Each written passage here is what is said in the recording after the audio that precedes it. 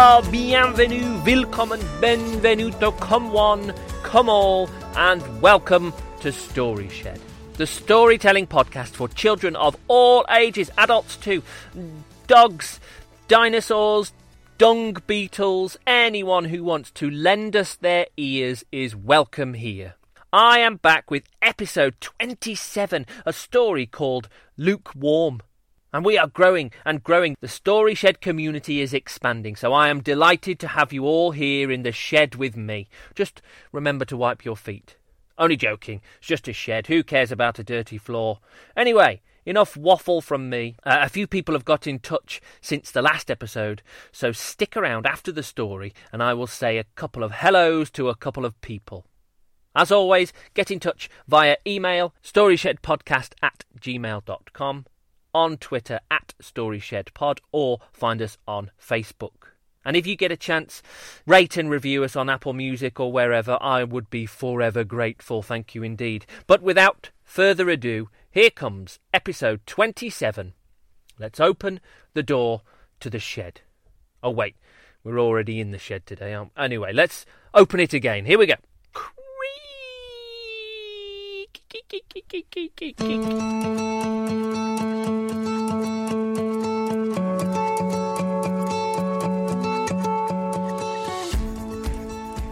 Story Shed, episode 27, Lukewarm. 12.5 years ago, a little boy was born, and that little boy is called Lukewarm. He was a bonny little baby with a beautiful bald head. His eyes would shine as across his face a smile spread. And smile he would at the things he liked, such as cats, or diggers, or churches, or people wearing hats. He would giggle with glee at the bin lorry. As it drove away, he'd look ever so sorry. A little bit older Luke grew. He started to toddle, lunging to and fro in an accelerated waddle. But he would stop and stare whenever he saw a train. And he would dance about happily in the pouring rain. He liked singing pop songs and eating baked beans. He didn't like loud noises or eating his greens. Older still, Luke grew and soon started school. He liked the uniform, he liked the smell, the rules. He liked the sandpit, he liked his teachers, he liked digging up wriggling creatures. Soon he found football, which brought him great joy, and every day he would have a new favourite toy. From trucks to teddies to Play-Doh to Lego bricks, there were so many options for Luke to get his kicks. And he'd share his interests with a genuine delight. Flappy hands, pacing feet, eyes shining bright. I found a crystal today, Mummy, with Ted. We digged in the mud till our fingers went red.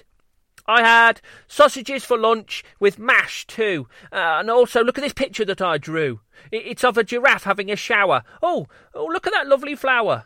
Can we have pasta for dinner? I love pasta so much. Feel the bottom of my school bag. Isn't it nice to touch? When is Daddy home? Can I play with him? It's quite hot. Maybe we could go for a swim. Swimming is my best apart from football. What's your best, Mummy? What do you like best of all? So as you can see, Luke was full of enthusiastic glee. But 12.5 years have passed, and well, you see, something's changed, something's shifted. The air of enthusiasm has well and truly lifted. One word has taken control of Luke's vocabulary and is holding on tight. One word has replaced all the others, and that word is, all right. How was the film? How's your dinner? How was school? Above all the others, one word will rule. Actually, that's not strictly true. There are a couple more too. There's occasionally good, and sometimes okay. But that does appear to be now all he will say. Imagine the greatest sandwich known to man, layers of tangy cheese and finely sliced ham, perfectly baked bread and a spread of creamy mayonnaise. You're hungry, it hits the spot, and guess what Luke says? It's okay, it's all right. Or maybe, just maybe, it's good. He does tend to be a bit brighter when it comes to food. Imagine your perfect movie. It grips you, it keeps you on the edge of your seat. It brings tears to your eyes, it makes your heart soar, it really can't be beat. It's all right, Luke says. It's okay. Not got anything else to say. Imagine the perfect Saturday, the sun, the park, your friends make you laugh till it hurts. You play out till it's dark, then to your friends for a sleepover where you have 2 desserts. How was your day, Luke? Did you have a good night? There's a flicker in his eyes. He pauses. It was all right. The frustrating thing for Luke's mum and dad was that he wasn't always quite this bad. What I mean is, he wasn't like this with everyone. At school he was known as chatty and lively and fun. Here's Luke, he's up for a joke and a laugh, someone says with a wink. Ask Luke, he'll know the answer. Ask Luke, he'll tell you what he thinks. His parents know this from teachers and from other dads and mums, but it's as if when he gets home his mouth goes completely numb. Good day, dear, Mum will ask, cheery and bright. Bag on floor, shoes flicked off, brief glance up. It's all right. His school report said this: Luke will always offer his opinion on any subject, always happy to answer any question without fear of not being correct. He will talk at length about things he feels passionate about. Talk at length? Dad's mouth dropped when Mum read that bit out. Because when Luke gets home, Dad asks, How was your day? Bag on floor, shoes flicked off, brief glance up. It was okay. With his grandma and granddad too, it's like he's a different child. Hi, hello, how are you? Nice to see you. All delivered with a smile. Yes, Grandma, sure, Grandad. Today I did this, and tomorrow I'll do that. Have you seen Margaret recently? How's Uncle John? I love your new hat. And then at home, how's Grandma? Mum asks as she sips a glass of wine. Bag on floor, shoes flicked off, brief glance up. She's fine. But hold up, let's just pause for a moment. Let's just stop and reflect. Let's just remember it takes more than one person to connect. Let's not just blame Lukewarm for his muted replies. Let's look at things another way before we criticise. Are the questions he's asked the most inspiring? What answers are we expect from this type of inquiring? How was school? The same question every day.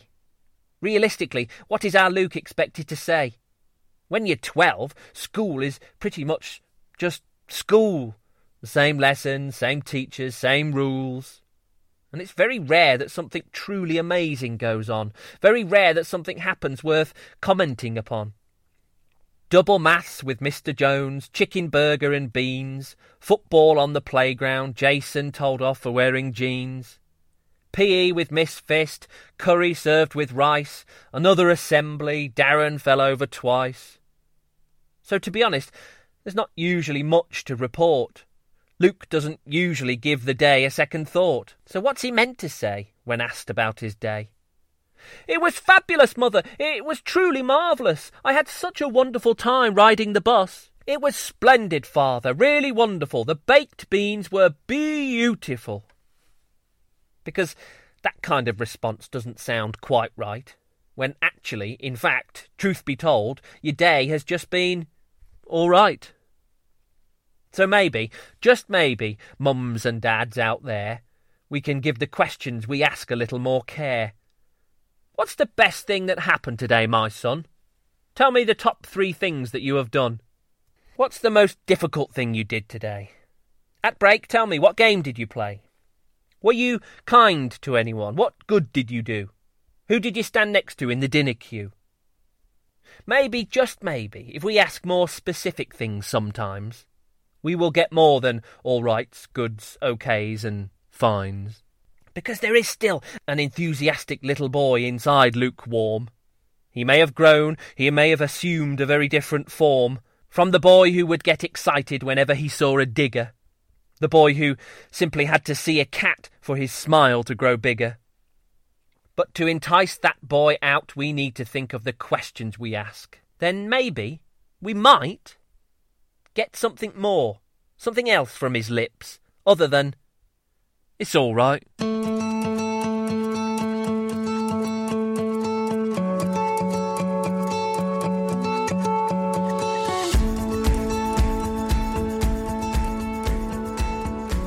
There we go, that was Lukewarm. I am joined by our special little helpers, Ida and Belle. Say hello. Hi. Hello. Okay, so, Lukewarm. What was Luke like as a little boy? He loved anything and everything. He was a nice boy. He was a nice little boy. He would smile at the bin lorry as it drove away. What else did he like? What kind of things did he like? He liked trains, cats, diggers, churches, people wearing hats. Good. Good stuff. Okay, so that was what he was like when he was a little boy. How old is he now? 12 and a half. How is he different? How has he changed? He doesn't. He is like, alright, yeah, alright. Everything's alright in his mind. Is it just all right, or does he say any other words? It's fine and it's okay. Okay, good.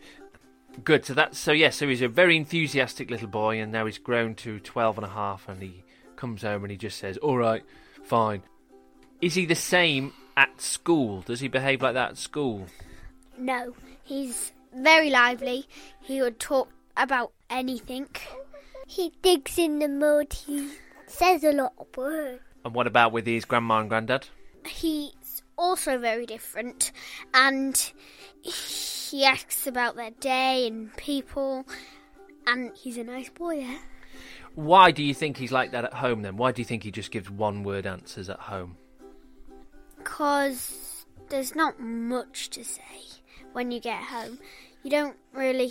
Yeah, and he's asked the same questions again and again, and I think just maybe all the answers have run out and he's used them. What's his routine when he gets in? What does he do when he gets home? He slips his shoes off and he puts his bag off. What do you think Mum and Dad could do differently to help Luke be more enthusiastic at home? Ask different questions and think about what they're asking. And is there a message behind this story? Think about what's in your brain. It's not always your fault for being grumpy. Sometimes it's not just the teenagers. It's not the teenagers' fault that they're grumpy. It's the adults as well. Good stuff. Thank you very much, girls. Goodbye. Goodbye.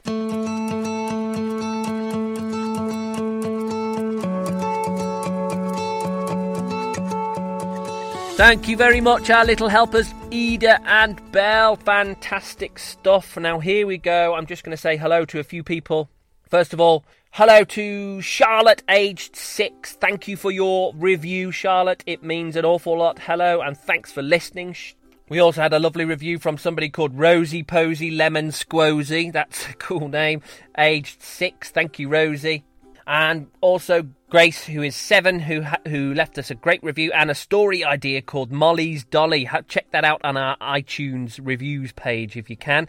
And hello to her brother, William, aged 4. Hello, William. Hello, Grace. Thanks for listening. I'd like to say thank you for a lovely message from, I think I'm saying this right, Leanna and the boys, Oliver and Elliot, all the way from San Diego. Hello, guys. Thanks for listening. And finally, we've got Lara, who is 8 years old, started listening quite a while ago when she found out she had a bit of difficulty with her hearing and has been listening to Story Shed every night since. So thank you, Lara. It really means a lot. It's a lot like my two little girls, Belle and Ida. They listen to Story Shed every night. I always thought it was just my girls that my voice would send to sleep, but it looks like there's more people out there as well. So thank you very much, Lara. Thank you, everyone, for getting in touch. I absolutely love receiving messages. They really brighten my day. They really do. Thanks for listening to Story Shed. See you next time. Bye now.